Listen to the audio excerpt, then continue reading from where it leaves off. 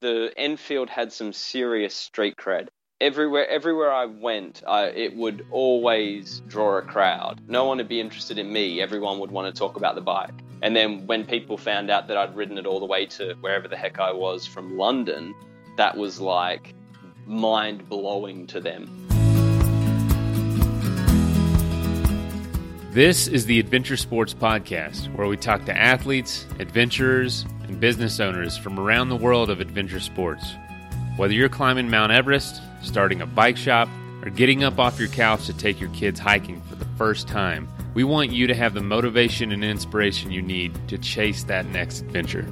The Adventure Sports Podcast is brought to you by Camp Crate, the leaders in fully planned self-guided backpacking adventures, as well as backpacking gear rental. You can check them out at campcrate.net.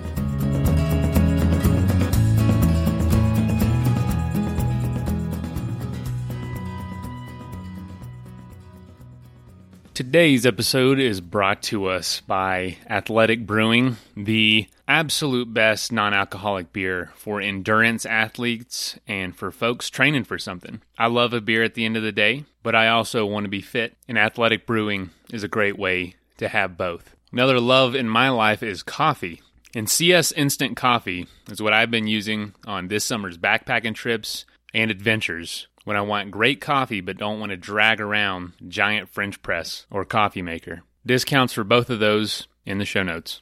And so today's Throwback Thursday episode is from almost exactly 2 years ago, June 29th, 2017, with Luke Gimley.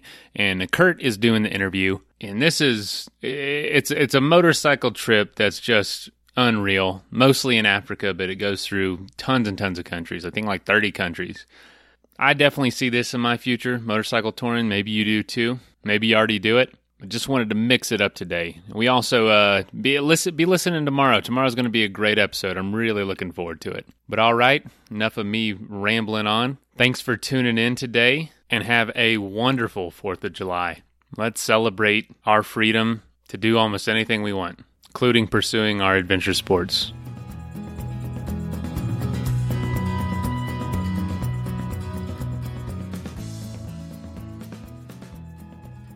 Hi, friends. Welcome again to the Adventure Sports Podcast. This is your host, Kurt Linville. You know, I have a fantastic guest for you today. He is in Paris right now. Is where I caught up with him. He's from Australia, but he's one of these world-traveling guys who has amazing stories to tell. A while back, he decided to go on an epic motorcycle adventure that led him through lots of countries and spent probably the majority of his time in Africa, where he had amazing adventures and experiences, life-changing experiences. I'm excited to visit with him today about motorcycle adventure travel, or maybe we should say adventure motorcycle travel. Luke Gelmy, welcome to the program. Thanks for having me, Curtis. I appreciate it. You bet. It's an honor to have you on the show, man. This is going to be a lot of fun. We love adventure travel on the Adventure Sports Podcast. And we also love motorcycles. And when we can put the two together, it always makes for a fantastic show. So I think, that's a win. Yeah, it's hard to tour around the planet on a motorcycle without having amazing adventures. Would you agree with that? Well, I've seen even harder ways of doing it. I kept passing Japanese people on push bikes in West Africa, so there are people doing it even tougher than I was. I don't know how they do it. I was having a tough enough time with a motor between my legs, but it was pretty crazy. Well, that's fun, man. That's really fun. So let's start with just a sketch, not the full story, just the sketch. You're in Australia. You decided for some reason to take off on this epic adventure, and then that took you into England and into mainland Europe and into Africa. So when did this happen, and what did I miss? Yeah, so it happened a couple of years ago, and it basically kind of happened in exactly the way that you described it. It kind of all came together by an accident. I just sort of on a whim quit my job one day and booked a one-way ticket to London, and then the winter of England kind of chased me down through, like you say, continental Europe until I got to the bottom of Spain, and it was just on a motorbike. It's a bit cold and miserable in the wet, so I decided just why not Africa? And I was completely unprepared.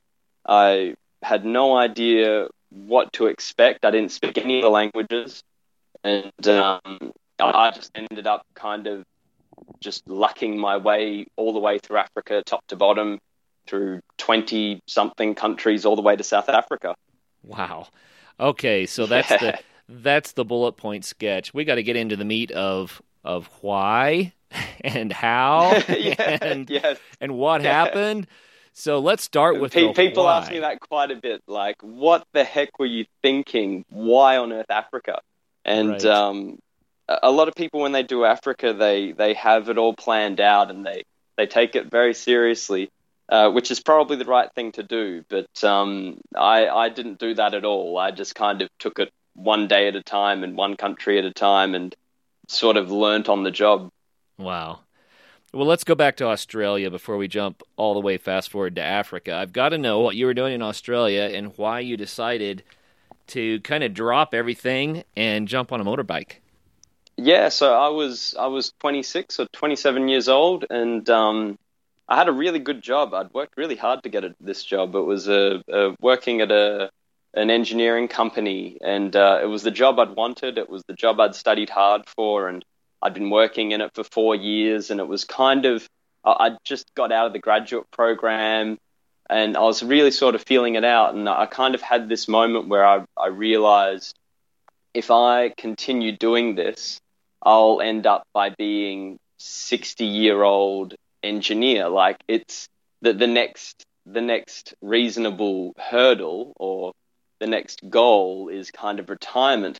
And that scared the bejesus out of me. So I was like, oh my God, if I don't change something, if I don't change something now, I'm going to end up doing this forever. I'm going to do something really stupid, like get a girlfriend or buy a house or something like that that's going to pin me down, and I won't be able to make these kind of big changes.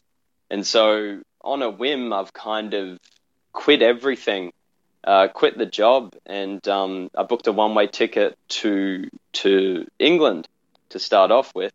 And I had no idea what I was going to do. All I knew is that I wanted to kind of create a bit of distance between me and my job to see if it was really something that I wanted to do with my life. And it turns out that I don't. Wow. So I want to do something different. we've got to unpack that just a little bit, because Sure. I mean, you're saying that you were working for 4 years. Now, that's enough time to know better, but you're still early in your career. 4 years is not a long time in a career, and you're looking 40 years down the road saying, well, the next big hurdle, if I continue on this track, is retirement. Do I want my whole life to go like this? Yeah, and I think a lot of people have that in their mid to late 20s, when all through school they've kind of been either, well, I would say working my hardest, but a lot of people maybe wouldn't say they were working the hardest at school. But in school, you're kind of directed into your career, and once you start studying at university or college or whatever, you're kind of on the rails. And you never really take the time to sit down and have a good think about what you really want to do with your life, like, or what you really would like to do with your time. What are you really interested in? And you kind of end up picking a career that makes sense rather than a sort of a vocation that you'd really enjoy. And so I think a lot of people have this kind of feeling in their late 20s when they're like, when did I choose this? Like, when did I choose to be an engineer? And is this something that I really want to do for the rest of my life? And if that's not something that I want to do, then what am I doing here? Like, why don't when am I going to make that change if not today? So I think quite a lot of overlanders end up in that kind of situation, or end up in their situation of doing a lot of overlanding travel. It all starts with that kind of snap decision to just try something different and see where life can take you, because it is a long way to look ahead to being 60 years old, but I couldn't see another way that would change, that my life would be different if I carried on doing things as they were. So I kind of thought, well, life's pretty short. if you're going to change it, you better change it soon. So book the ticket. Wild. So, sounds like it was a quick decision. And Yeah, very much a snap decision. I was sitting in my office one day and I kind of just booked the flight, and I was like, okay, the flight to London is booked. I spent about $1,000 on it or something like that, and I'm like, well, this is happening now, and I was freaking out about how I was going to do all the stuff that I need to do, like quit the job and can the rent and like move all my stuff somewhere, and how was I going to do all this kind of all the logistics of leaving indefinitely. And it was really easy. Once I booked the ticket, it was surprisingly easy from there. It kind of all took care of itself in a weird way. Yeah. wild. So, you book a ticket to England, but you don't have a motorcycle that you're taking with you. So, from the get-go, were you planning on grabbing a bike in England? That was my whimsical, romantic idea, was to get there and buy a motorbike and just do a bit of touring. Or do some backpacking. But when I arrived in London, I kind of said, nah, I'm definitely going to get a bike. It was just a question of which one. Well, I heard that you had an 800 GS back in Australia. Which would be the appropriate choice, don't you think? Well, that to me is the ultimate adventure bike, and a lot of people like the 1200 better because of the extra CCs and carry more gear and that stuff. I like the 800 because I like the lighter bike. Yeah, my dad has a 1200, and I feel like I'm sitting in a lounge chair when I'm riding that thing. and what's worse is I'm not short. I'm 6 foot, but I still can only just get my toes on the ground when it's at a standstill. So I couldn't control that. The 800's more of a fit for me, but it's a very German bike. It's extremely German. Well, in the end, you did not use the 800 for your trip. No. Much too German. It was. I was going for something with a little bit more character. Okay, so you quit your life in Australia. You jump a plane. Now you're in London, right? Right. In London, And wondering. You got to find a bike and where you're going to go. And I mean, this is not an overly planned trip, is it? No, it's not. So in another kind of snap decision, I've decided to buy a Royal Enfield. A Royal Enfield. Now, a Royal Enfield, yes. You mentioned character. They're beautiful bikes. Yes. They have a lot of kind of retro, almost cafe racer look to them. And I fell in love with it on sight. So it's a gorgeous motorbike. And then you hit the ignition, and it just, the sound it makes, I call it a baby Harley sound. It's like a baby Harley Davidson. It's like all of the oomph of a Harley all down into one single cylinder. So it's like driving a tractor. There's something really satisfying about it. I love it. Okay, so I got to ask though, you don't necessarily know what you're going to get into on your motorcycle adventure at this point. But you know that you left the right bike behind, and you're buying a bike that may or may not be the right bike. Am I right here? Well, yeah. It was never my plan to do serious touring. I was just kind of going to buy the bike and then ride around and see some things and see what happened. So I never really had the chance to kind of weigh up the pros and cons of which would be the perfect suited bike for a tour through Africa. I kind of just picked the bike that my heart wanted. This is the one that I wanted. This was my dream bike. It had nothing to do with the function. It was all about the ride. And so I picked the bike, and then the trip kind of happened around it, rather than picking the trip and then picking the right bike for it. And in hindsight, it was the best thing I could have done, because we'll get to it, but I don't think I could have done a trip through Africa on a GS. I don't think I could have made it. Wow. Well, I think I have to ask for an explanation on that then. You said you don't think you would have made it on the GS. Why? Yeah, so it's... when you break it down, riding from London all the way to Cape Town, what is it, 30,000 kilometers, give or take, because my odometer broke. So I don't know exactly how many kilometers I did. I know it's somewhere in the range of 30,000 kilometers. So that would be about, 20,000 miles. And it took a year and a half. So it's a lot of riding. You're going to be spending a massive, massive amount of time in the saddle. And when you're riding, there's nothing else. It's not like when you're driving a car or when you can put the radio on or listen to some music or kind of, break it up a little bit. It's on a motorbike, it's literally just you and the motorbike. So you're looking at hundreds of hours of just you and your bike. And if you don't love the bike, it's not going to last. You know what I mean? Yeah, the relationship between the rider and the bike, you get burned out. Absolutely. If you're not loving every minute on the bike, or if it's not a real kind of relationship that you have with the machine, it's just not going to be it won't be the same, and B, I'm not sure if I would have been able to handle it if I woke up every morning and saw the GS and thought, oh, it's a GS. Like a GS is hardly it's an incredible motorcycle. It's probably it's got to be up there with the best motorcycles in the world, but it's just not something that gets you excited, if you know what I mean. Okay. Well, I have to ask about the tires. I know that people are thinking, well, this Enfield, it's not quite the adventure bike. It's not going to do as well once you get off the pavement. Did you have to change out tires and make adjustments to make it work? I did. As soon as I hit some sand in Mauritania, I knew that it wasn't going to last too long on the road slicks.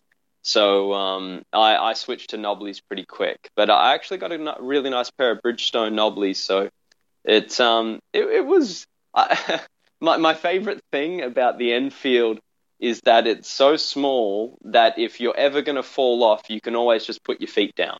Right. And I use that out quite a bit. Whereas anyone who's ridden a GS before, you know that once you're going, you need to kind of go for it. Because if you come to a stop, you're going to fall over, you're going to crash, and then you've got to deadlift a 200 and something kilo motorbike. I don't know how much it weighs, but I'm sure it weighs a ton. On the Enfield, I very rarely dropped it. Well, that's interesting. I've always preferred a smaller bike myself, even though I'm also a tall guy. I'm 6'2". But I've always preferred a smaller bike for a similar reason. I like to be able to throw the bike around instead of the bike throwing me around. Absolutely. I would be terrified if I was on a big... Going off-road on that 1200 GS would be just a terrifying experience. There would be nothing enjoyable about it at all. It would be like impending doom constantly. But on the Enfield, you could kind of just chill a bit. Or maybe not chill, because when you were off-road, you were constantly banging the bike around. It was constantly taking damage, whereas a GS wouldn't really take any damage unless you drop it. Right. The Enfield takes damage just all the time. So just bouncing. Yeah, it just smashing all the undercarriage on rocks and bouncing around all over the place and smashing the side stand and center stand. They broke pretty quick.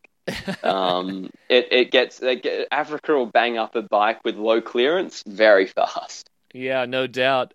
Well, so we've established that this was a last-minute decision. We established that you didn't really get the bike for the trip, but you got the bike you loved. But let's get back to the guts of this. How did it feel when you quit your job and got on the plane? I mean, was it scary? Terrifying.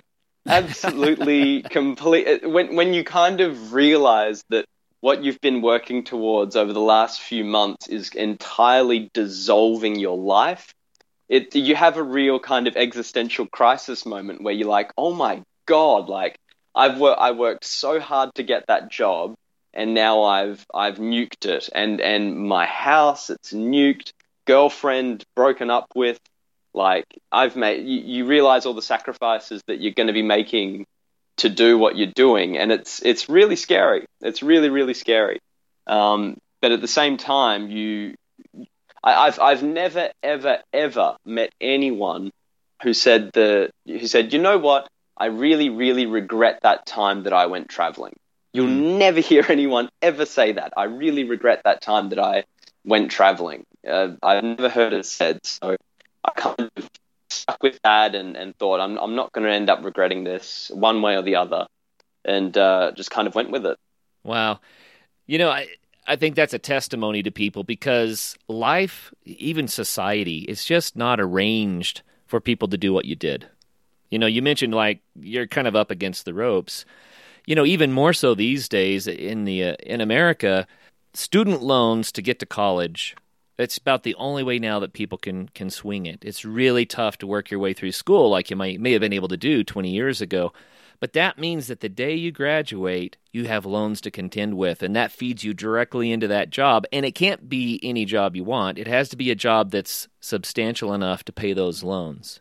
Yeah, so you kind of get stuck in a rat race that ends up being a meat grinder, don't you?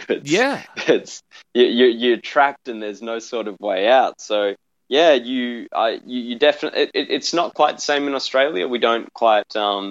The government takes care of quite a bit of our education fees, so we don't feel quite the same pressure in terms of the bank coming knocking on your door saying you owe us.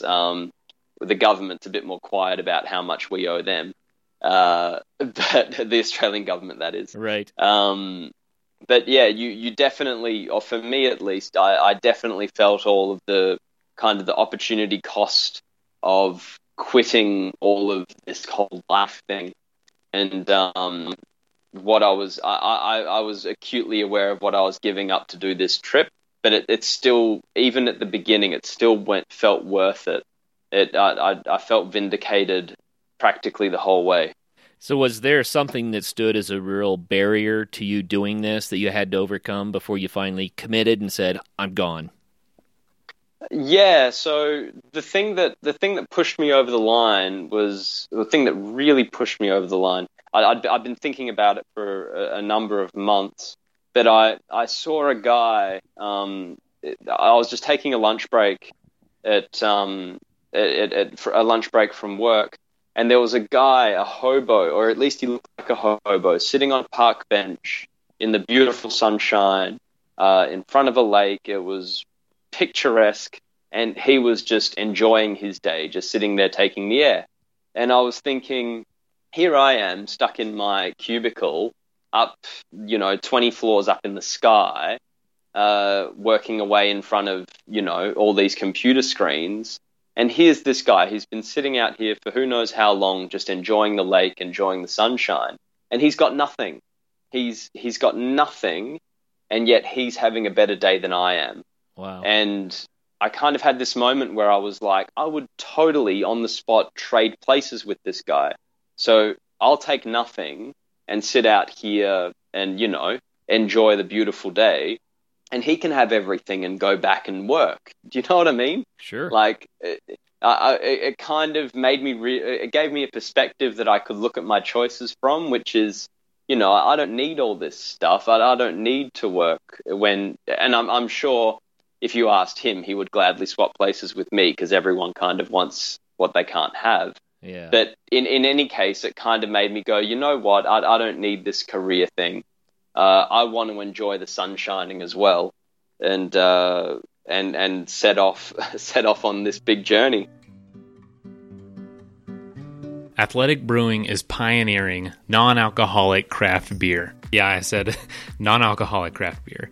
And there's a number of reasons you might want to do that, whether you're training for an event, which a lot of our listeners are, or, if you're babysitting and don't want to be drunk in case something happens. I mean, stuff happens, but you still want to sit down and enjoy the game and have a beer. This is an incredible option for a full-flavored, full-bodied beer. Each can is only 50 to 70 calories. With IPA, golden ales, stouts, and tons of seasonal offerings, Athletic Brewing is a great option if you want that craft brewery taste, but not deal with the effects of alcohol itself. If you'd like to save 15% on your first order, go to athleticbrewing.com and use the code ADVENTURE at checkout.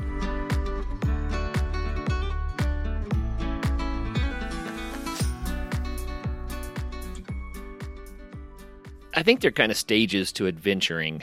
And I say that because everybody starts somewhere. They start at a level that is a little uncomfortable, but then it becomes comfortable when they realize, oh, this is completely doable. And whatever their adventure is, then maybe they have the guts to go the next level, right? And Yeah, try definitely. something a little bigger. So did you experience Yeah. that? Yeah, yeah, you're doing little graduations on almost a daily level when it comes to overlanding, and then there's some big graduations. So you get some massive level up moments, like when even for me, just crossing the border from England over into France. So you're going from speaking English to speaking French was for me was a massive level up, like. I immediately felt terrified and wanted to go straight back to England because I'm like, I can't talk to anybody. They drive on the wrong side of the road. I can't understand what the heck is going on. Like, I didn't even know how to buy petrol. I didn't know which was their word for petrol and which was their word for diesel. And even stuff like that, I was like, God, I want to go straight back to England.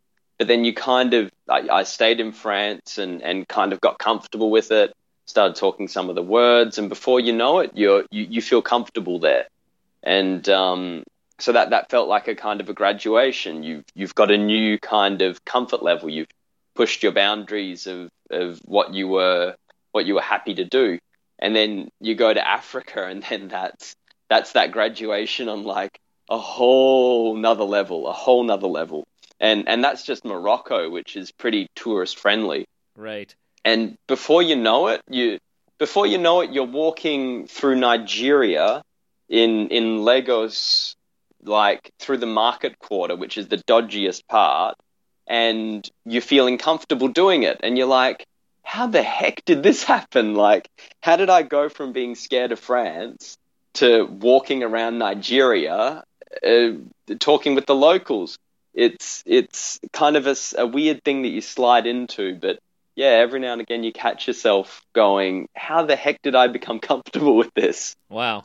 Well, I got to throw something out there. I have a friend from years past, and one of the things that he often said is, no matter where you go, there you are. Yes, which can be great, but it can also be quite disappointing. Well, I had to throw that out there. Depends on your perspective. Yeah, candid question. I mean, there are multiple facets to that statement.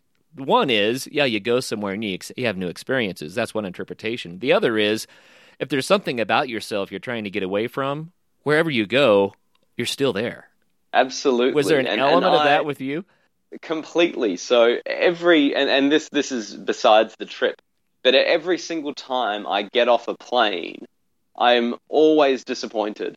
Because when you're thinking of the trip in advance, you're thinking of how great it's going to be, and in your head you kind of dream up this whole, like it's going to be a real game changer, or it's going to be so different and awesome.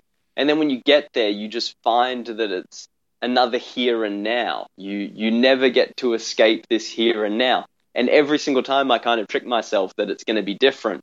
So yeah, every single time I'm always disappointed with planes. But in terms of, I think that's where overlanding can be different, because you'll never pick the exact moment when it happens, but you change. You become a different person that the old person wouldn't recognize. Or they would, but not really.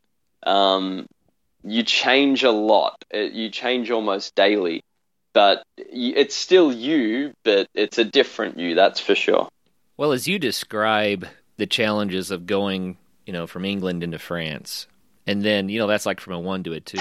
And then you said from France on into Africa, it was more like a 2 to a 20, right?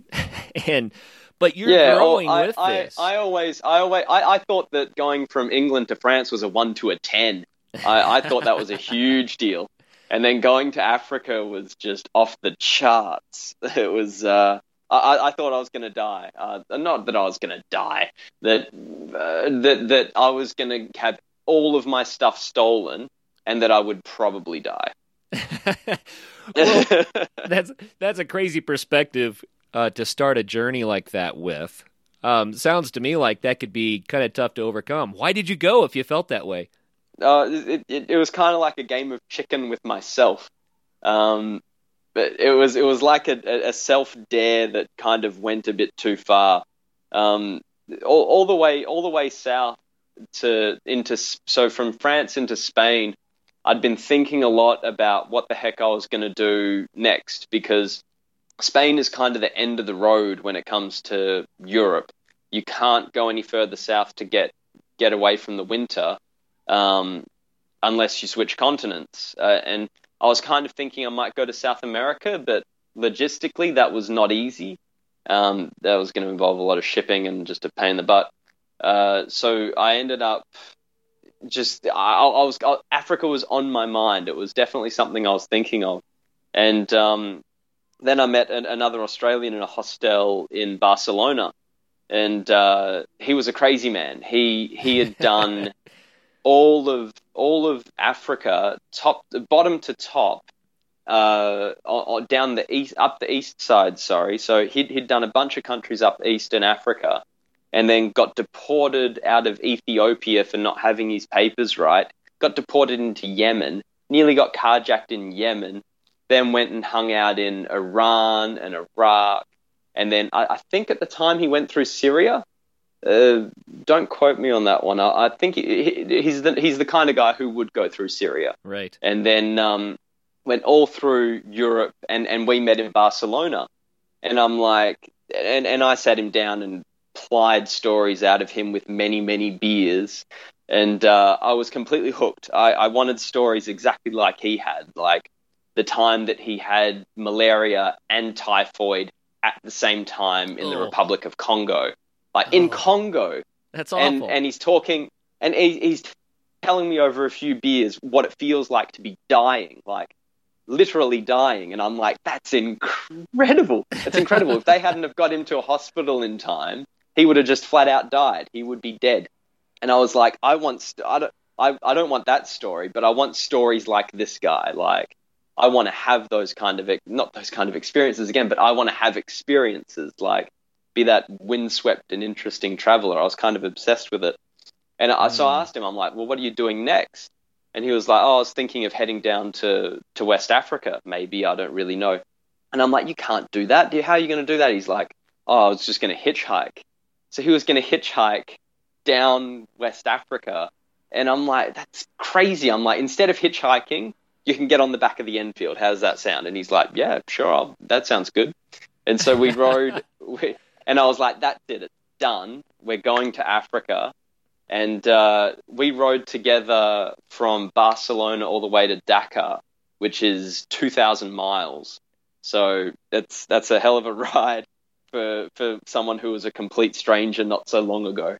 A complete stranger that is bona fide crazy in your book at this point. Completely crazy, but he's a countryman. He's an Australian, so we give him the benefit of the doubt. Well, it can't be too bad. Here's something I have to point out. Okay, sure.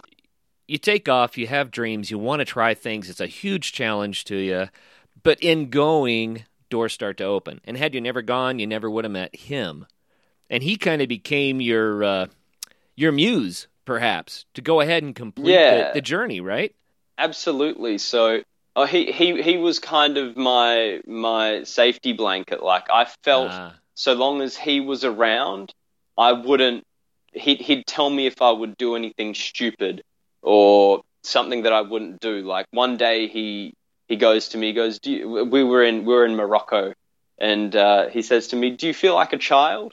And I'm like, "No. What do you mean? Do I feel like a child?" He goes, "Do you feel like a child?"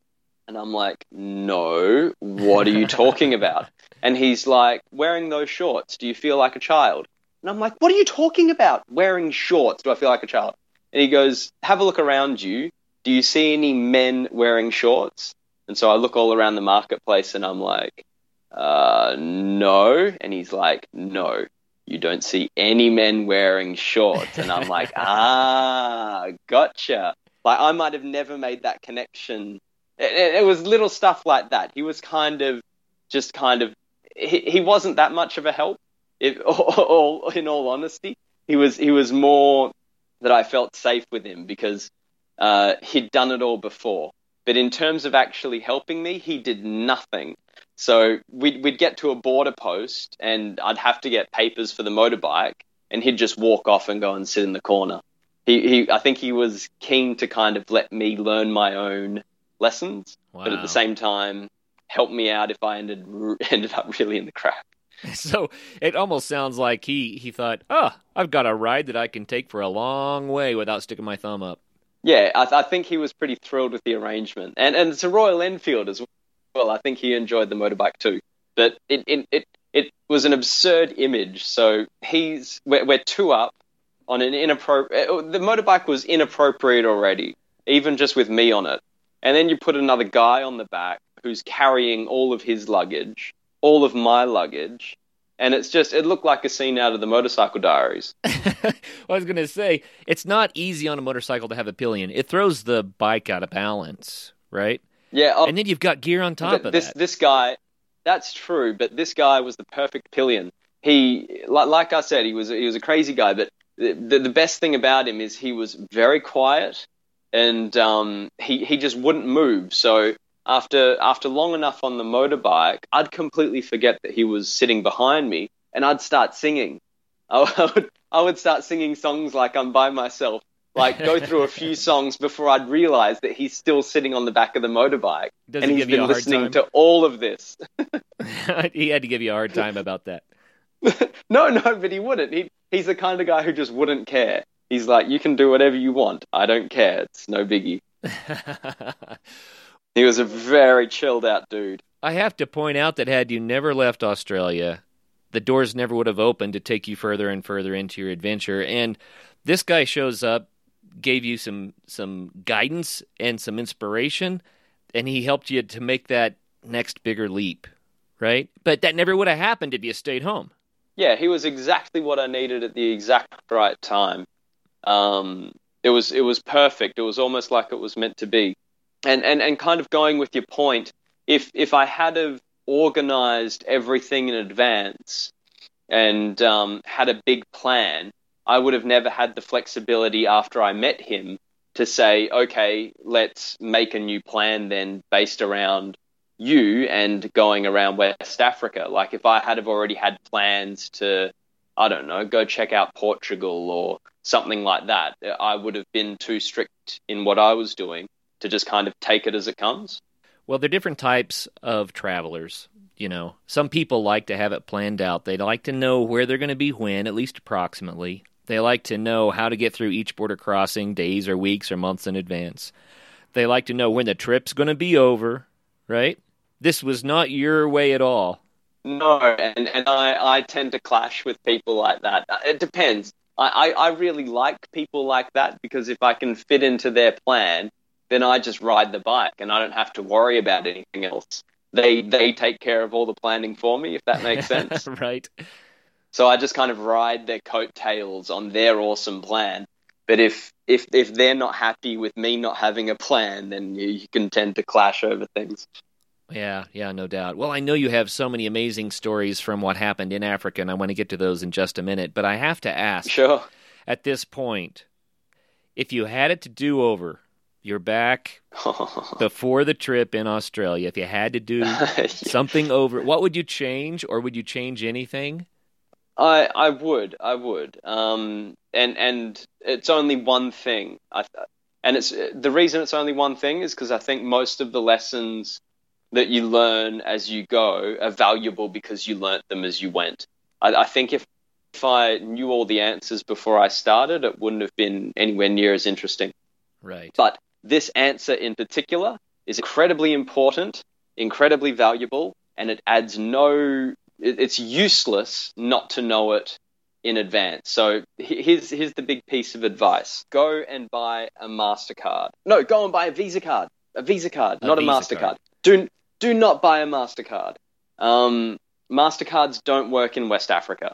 They don't work anywhere outside of Morocco. And I learnt that the hard way. I had a MasterCard and a backup MasterCard, thinking that covered all of my bases. Because, MasterCard works everywhere. Right. And nope, it totally doesn't. And sorting that out from Senegal after I'd bumped Ben for a lot of loans, it was just a massive pain. It was just a huge pain. And I didn't kind of get any sort of intrinsic value out of learning that as I went. It just plain old sucked. So that's the only place where I wish I had been more prepared. Is the MasterCard bit. It killed me. And what was worse than that is when I finally I applied for a Visa card back in Australia. I got my parents to ship that to me at a random location in Senegal. And then when I finally got my hands on this Visa card that I'd been waiting weeks for, the same day that I got it, it got stolen. What? All of my stuff, everything, not everything, but a whole heap of my stuff got stolen. I had my wallet stolen, so that was my 2 MasterCards and my freshly acquired Visa card gone. I had $1,000 worth of American dollars gone. My camera was gone. My GPS was gone. All of my cash gone. Just everything gone. All in the one hit. And so I had to do that whole complete mess of applying for the Visa card again while I just kind of wallowed in Senegal. I was having a nightmare. This episode is also sponsored by CS Instant Coffee, 100% Arabica coffee with compostable packaging. And you can find them at csinstant.coffee and use adventure at checkout for 20% off. For a lot of people, this would be the end of the trip. They'd say, okay, enough is enough. I'm out of here. Did I mention I got food poisoned for 4 days? No. Is this at the same time? So a day after the stuff got stolen, I got 4 days worth of food poisoning. Oh. I couldn't leave I couldn't leave sighting distance of the bathroom for like half a week. It was not fun time. Well, what did you do? How did you manage this? Because travelers eventually find themselves up against a wall like this, and you continued on. So how did you manage? Well, if I didn't have the support of Ben, particularly in Mauritania, where this was before Senegal, where I was just realizing that my credit card wasn't working anywhere, if I didn't have him there to bail me out, things would have ended up very differently, because I ran out of cash right in the middle of the Sahara Desert. And there's not a whole lot of options out there for somebody with no money and no means of getting money and no backup for money. So if Ben hadn't have been there, I would have been... the mind boggles about how that situation would have ended up. But he he lent me some money and got me out of it until I could get the credit card. And... But once I got the credit card, I just kind of kept on going, because, I mean, what else was there to do? Some people would say you get on an airplane and you fly back to home. I've got to admit, it was tempting a few times to just get on an airplane and go, but it was kind of my pig-headedness not to quit. Because I knew that if at any point in time I got on a plane because I just wanted to go home, that I would have quit, and I don't think I would have been able to live with myself after that. So it was a bit of sort of pig-headed bastardry that got me through at times. Well, I kind of get that. You know, you're in this for the life experience, and you know that if you walk away from it, you miss out on what you're looking for. Yeah, and you kind of you know from the start that it's probably going to be tough. So it's kind of when it does get tough, I shouldn't really have acted so surprised. But if I'm honest, Africa definitely has its tough moments and it definitely has its challenges. But on the whole, it was incredible. On a day-to-day basis, it was just wow. There's nothing quite like it. And so, yeah, I talk a lot about all the bad stories because, you know, they're the fun stories. Right. But the good stuff doesn't get enough time in the sun. And it's incredible. It is really, really good. Well, tell us what your average day was like. Not the bad story day, but just I'm on the bike, I'm traveling through Africa, I'm seeing things, I'm feeling things. Give us the details. Take us there for a minute so that we can be on the bike with you. Well, to do that, you're going to need to write 3 books because every single day is utterly unique. There is no par for the course, so it never gets boring. It never for an instant are you bored, because every single mile is different from any other mile that you've ever done before. So it's constantly interesting. It's constantly engaging. It's often beautiful. And the people are wonderful and always surprising, but never the same. So there is no. It's constantly changing, and it's which as a traveler is sort of what you're going for, because you're always on your toes and you're always interested. It never gets boring. I think the contrast of one's own life experience with the life experiences that they see around them, I think that contrast sometimes is what travel is about. Did you find that to be true? Yeah, it definitely gave perspective. I actually found that gap hard to cross. Like the contrast was so heavy between myself and anyone that I met that it was kind of hard to bridge that beyond we could always get beyond small talk, but never really go much further than that, except with some very special people. So in terms of making connections, it was quite often difficult, and especially because, and I learned this on a number of occasions, when you do really make a connection with people or with a family or something like that, you're always moving on. Right. And so I had these incredible connections with incredible people who I would love to spend more time with. And then now, and you know that as soon as you're gone, you're never going to see them again for the rest of your life. So it's quite sad, but it's kind of like a lightning strike, where just because it's quick doesn't mean it wasn't beautiful, sort of thing, if that makes sense. Oh, yeah, it definitely makes sense. Do you think that your mode of travel helped or harmed? And in having been on the back, did that help or harm in connecting with the people as you traveled? I think the Enfield itself helped, just because it was an Enfield. Moving away from the motorcycle bit, the Enfield had some serious street cred. So Right. everywhere I went, it would always draw a crowd. No one would be interested in me. Everyone would want to talk about the bike. And then when people found out that I'd ridden it all the way to wherever the heck I was from London, that was like mind-blowing to them.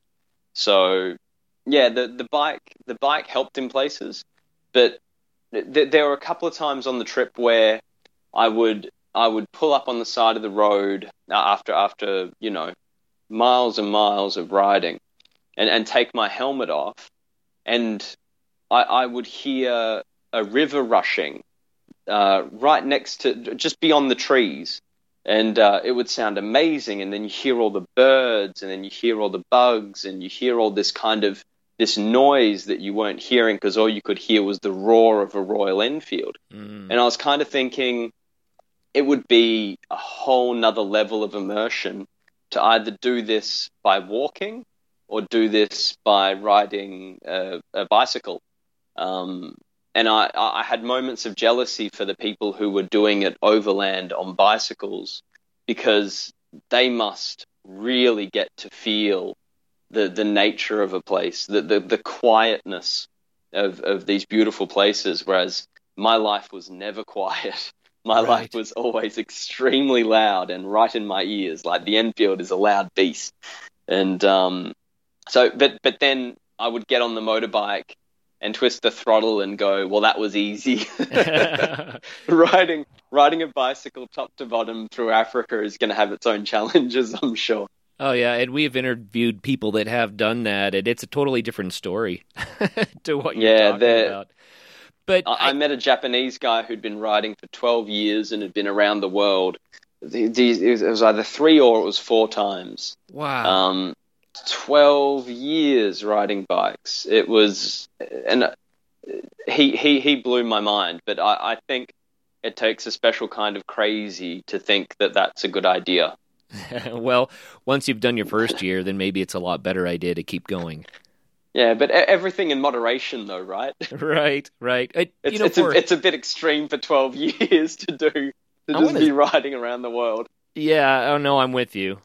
That's a whole nother level that I think a lot of us I'm happy to make connections and break connections for a year, but I can't imagine what it's like to make best friends, like meet new best friends, and then never see them again for the rest of your life, kind of thing. On a weekly or monthly basis, you meet someone who you really get along with, and then you never see them ever again. Doing that for 12 years, I'm like, how is he not crazy? And maybe he is crazy. Maybe they're all crazy. Who knows? Those bicyclers are all nuts. Well, the bicycle tourists that we've had on the show just go on and on about how wonderful it is and how much they enjoy the time, just like you said, being able to experience nature that way. So I think there's something to it, but I think anybody would say that anyone who's willing to walk away from a perfectly good job and a stable place and take off on an adventure with an unknown outcome like you did, they might say, well, you're just crazy. Yeah, I think more than the people who tell me that I was crazy are the people who go, I would love to do that. Yeah. And I get quite a lot of, especially people who like, for the people in their 20s, they're always thinking, oh, I really want to do that. And then you talk to some older people and they're like, damn it, I wish I had have done that. So I get less of the crazy stuff and more of the kind of, I would love to do that sort of thing. Well, and you know which side of the fence I'm on there. Yeah, well, it's never too late. Well, I have to say, though, when you were preparing to leave, and your preparation was pretty quick, but I would expect that that's when you get you're crazy.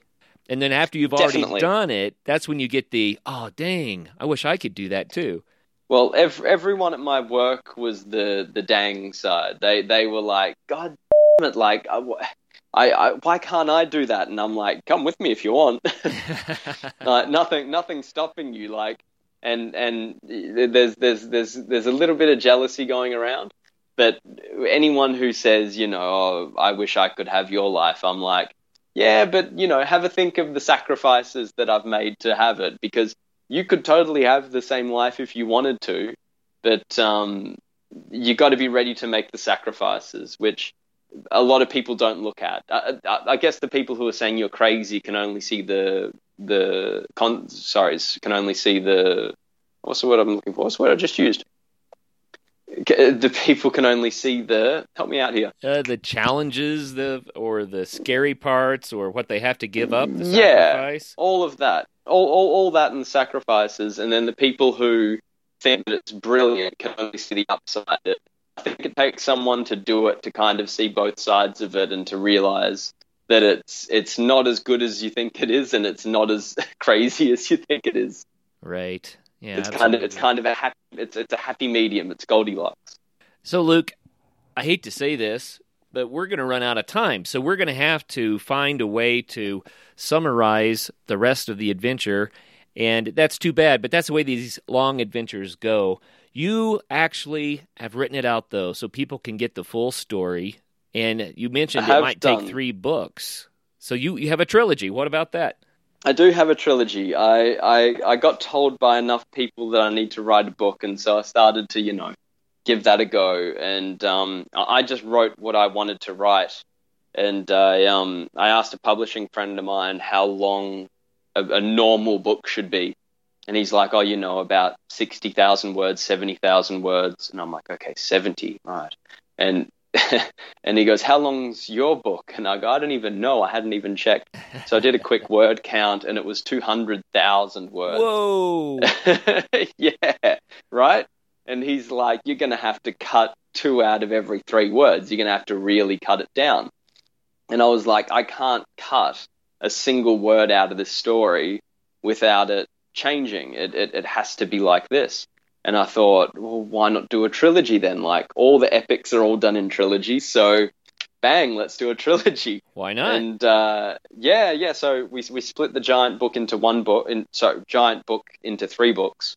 And it actually split up quite nicely. The first book takes it from day one of quitting the job all the way down to Sierra Leone, which is like kind of getting into the heart of West Africa, where things from Sierra Leone, you got countries like Liberia and Nigeria and Ivory Coast and Gabon and Congo, and that's the kind of bit where it gets crazy and out of control.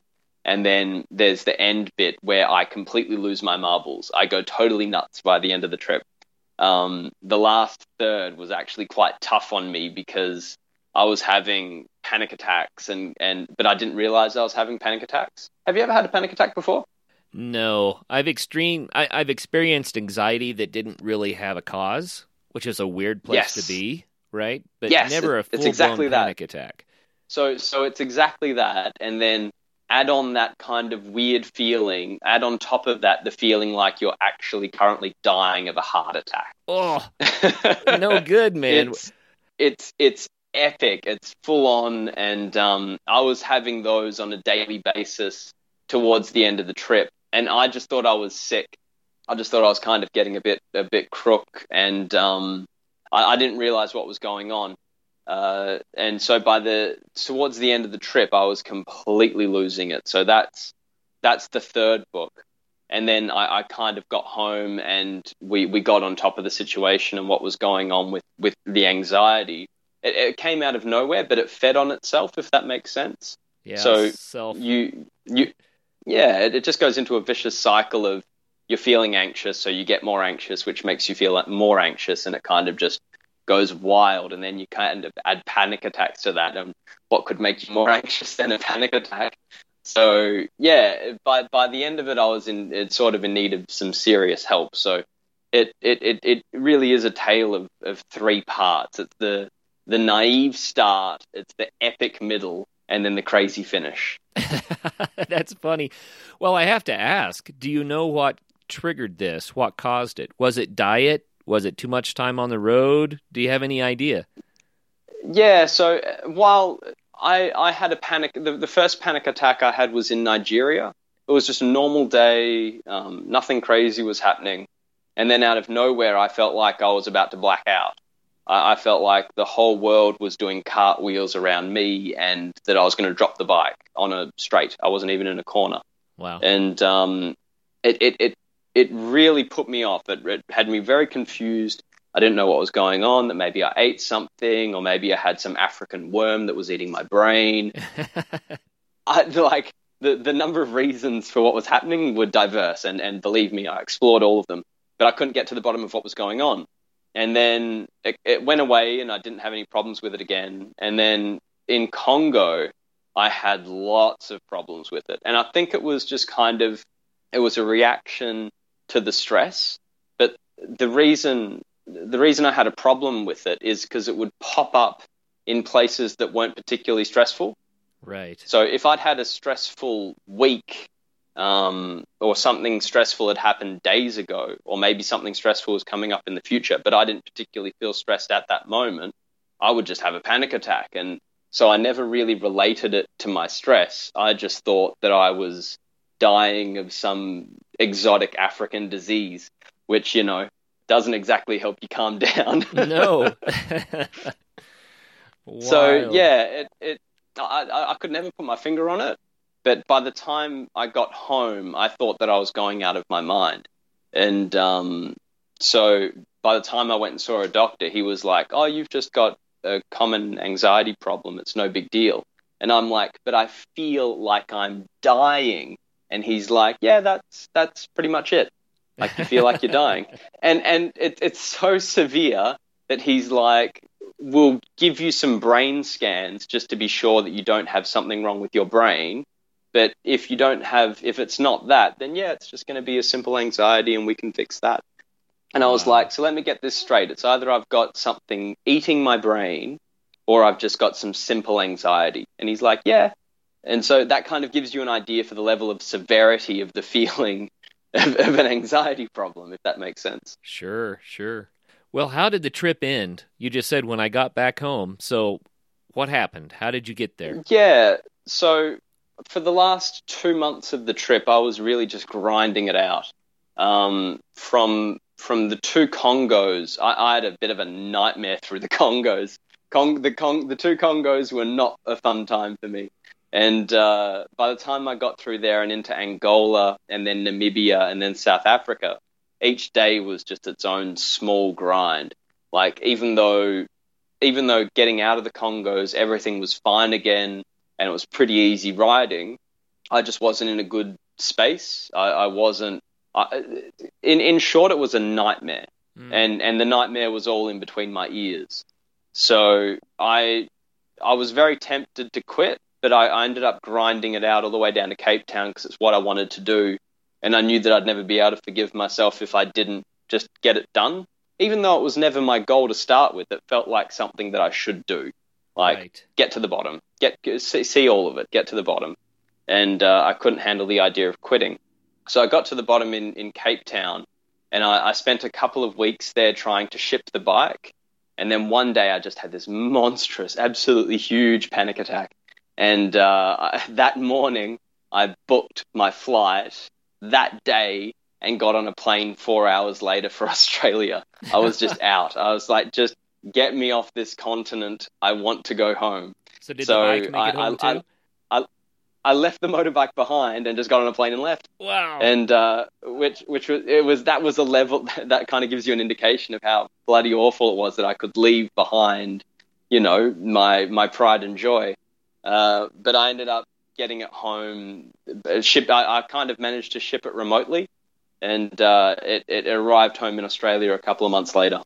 Okay, so you got the bike back, but that really does illustrate something there, because this isn't just a bike that you really like that you connect to. This is a bike you've now traveled, what did you say, 30,000 kilometers on. It is your companion at this point. You should see it. You should see what it looks like. I haven't cleaned it since Africa, and it is just it looks the business. It looks like it's been hard places. That's fun. Yeah, that's really fun. So you get back to Australia and you find out that what you have is not uncommon and that you're going to be all right. And so yeah, I have to go back to Barcelona, the night that you met Ben and you got all the stories out of him over some beers, right? And you said, yep. I got to be this guy. I want to be the one who has those stories. Yeah. So are you that guy now? Did it work? Well, you'll have to read the book and then you can tell me. Okay, well, tell us about the books. You can tell me if the stories are good enough. How can people get a hold of your books? I know they're going to know. So the first book is available right now, so you can get that now online for free. And not a lot of people do that, sell their books for free. But it's something that it cost me nothing to do. I loved writing the book, and I just want people to be able to read it and maybe be inspired themselves to make a big change like that. So you can kind of, even in the first few pages, you can kind of get some tips on if you're feeling a bit like this, that you want to get out and you want to make a change, you can see how easy it is. So if I can be, I'd like to hope that the books could be an inspiration for some people who want to try this out for themselves. So I'm sure they are, no doubt. Yeah. So you can get the book at obliviousthebook.com. The name of the book is Oblivious, of course. And the name of the trilogy, is Oblivious. And the first book is called Boundaries. So you can get that for free, no strings attached, at obliviousthebook.com. Obliviousthebook.com, and the first book is Boundaries. I've been told it's a good title. Everyone who's read it has said that the title is just perfect, because I just had no idea. That's good. That's good. What's the name of the next two books? I haven't decided yet. So I've got some working titles in my head, but we'll find that out soon, I think. Okay, so the next two books in the trilogy, do you have a timeline when you expect them to come out? Not really. The first book is very polished up. With writing a book, it takes quite after the first draft, it takes quite a bit of time to get it right, or to get it to a point where you're happy for another human being to read it. Right. So the first book is definitely there. I'm very proud of that. Books 2 and 3 are still very much raw, but all of the work is there. So it was actually quite easy for me to write a book because I took a journal on my trip, and my journal was enormous by the end of the trip. I was writing essays on practically every day that I spent there. So it's very detailed, it's very raw, and you'll read it like I'm talking to you. Like you'll come with me on the trip, I think, if you read it. Oh, I love it. I know that our listeners will too. So if you want to know what it's really like then to quit life and start living life by getting on a Royal Enfield and going through Africa, these are the books for you. I apologize in advance for the very colorful language. Uh-oh. You've never read anything. Okay, I won't spoil it, but yeah, suffice to say, big disclaimer on the language. So you use the language that expressed your feelings at the time. Yeah, when I talk about Africa, I tend to swear a lot, which, I've been holding myself back on this interview because, we'll keep it clean. But yeah, I think people, when they read the first page of the book, will know what they're in for the rest of the trilogy. Okay, well, thanks for the disclaimer. We appreciate that very much. But yeah, well, cool, Luke. Man, I could have 5 more shows. I'd like to dive into more stories, and I do know a couple of them that we didn't even touch on. You saved a man's life at one point that was drowning in the surf, right? That's a long story. I feel terrible about that. And you that's a bittersweet one. And you had all the challenges of trying to manage hanging on to this bike and taking care of this bike through Africa. I know that's got to be quite the story. I thought I was going to die a few times. So there are a few life and death situations. Getting the bike across borders is interesting. Let's call it interesting, especially when you have no paperwork. So right. Part of my whole no planning bit was that I was really unprepared and didn't really have the paperwork. So I needed to talk myself out of many an interesting situation. Oh, I'll bet. Would you recommend that people try to get the paperwork in place first, or do you like the adventure of that? It depends what kind of person you are. I would say that it's not mandatory. You don't have to have it, but if you don't want to be stressing every single time you go to a border, and there are a lot of borders, you might want to get your paperwork in order, because to say it's stressful would be an understatement. These people literally not literally, but they've got your life in their hands, and they can really play it any which way they want. And you got to hope that they like you, otherwise you can get into some trouble. Maybe this serial anxiety at the borders had something to do with the panic attacks by the end. Could do. Like doing that 20 odd times is going to do anyone in, I think. Wild, man, wild. Well, Luke, there's so much more to the story. Maybe we can have you on to hear more later, but at least people now can find out the rest by going to obliviousthebook.com. Yeah, maybe we can do a podcast trilogy. How about that? Hey, that would be fun. That really would. I mean, when people have done an epic journey like yours, I mean, we can do a great show on a single day just by diving into how the details play out, right? But when we're talking about years... I could do a podcast on every country if you want. Oh, that would be a lot of fun. We're going to have you back on then and at least dive into some of the more interesting highlights, because I feel like we just barely got started. We're out of time. The clock got us. But thank you so much for your time today, man. Thanks for sharing. My pleasure. No problem, Scott. Very, very cool. For all of our listeners out there, wow.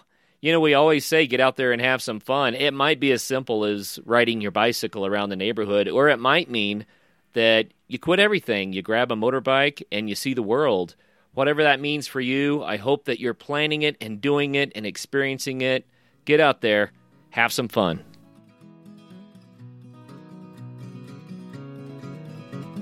Well, first of all, thank you so much for listening to this episode. It really means the world to us that you want to spend your time with us. If you'd like to help us further, please just leave us a review on iTunes, share us on social media, tell your friends about us. You can become a patron, a supporter of the show for $5 a month at patreon.com/adventuresportspodcast. And if you know somebody that would make a good guest, reach out. We're always looking for good adventure and outdoor stories. And lastly, thank you to our sponsors, whose messages follow right now. Athletic Brewing makes the best non-alcoholic craft beer. Go to their website at athleticbrewing.com and use the code in our show notes to save 15% on your first order. After all this adventure talk, if you're needing some gear yourself, but you need some advice before buying, go to backpacktribe.com, where you can ask questions to the owners who have experience with all the gear, as well as all of it for sale right there on their website.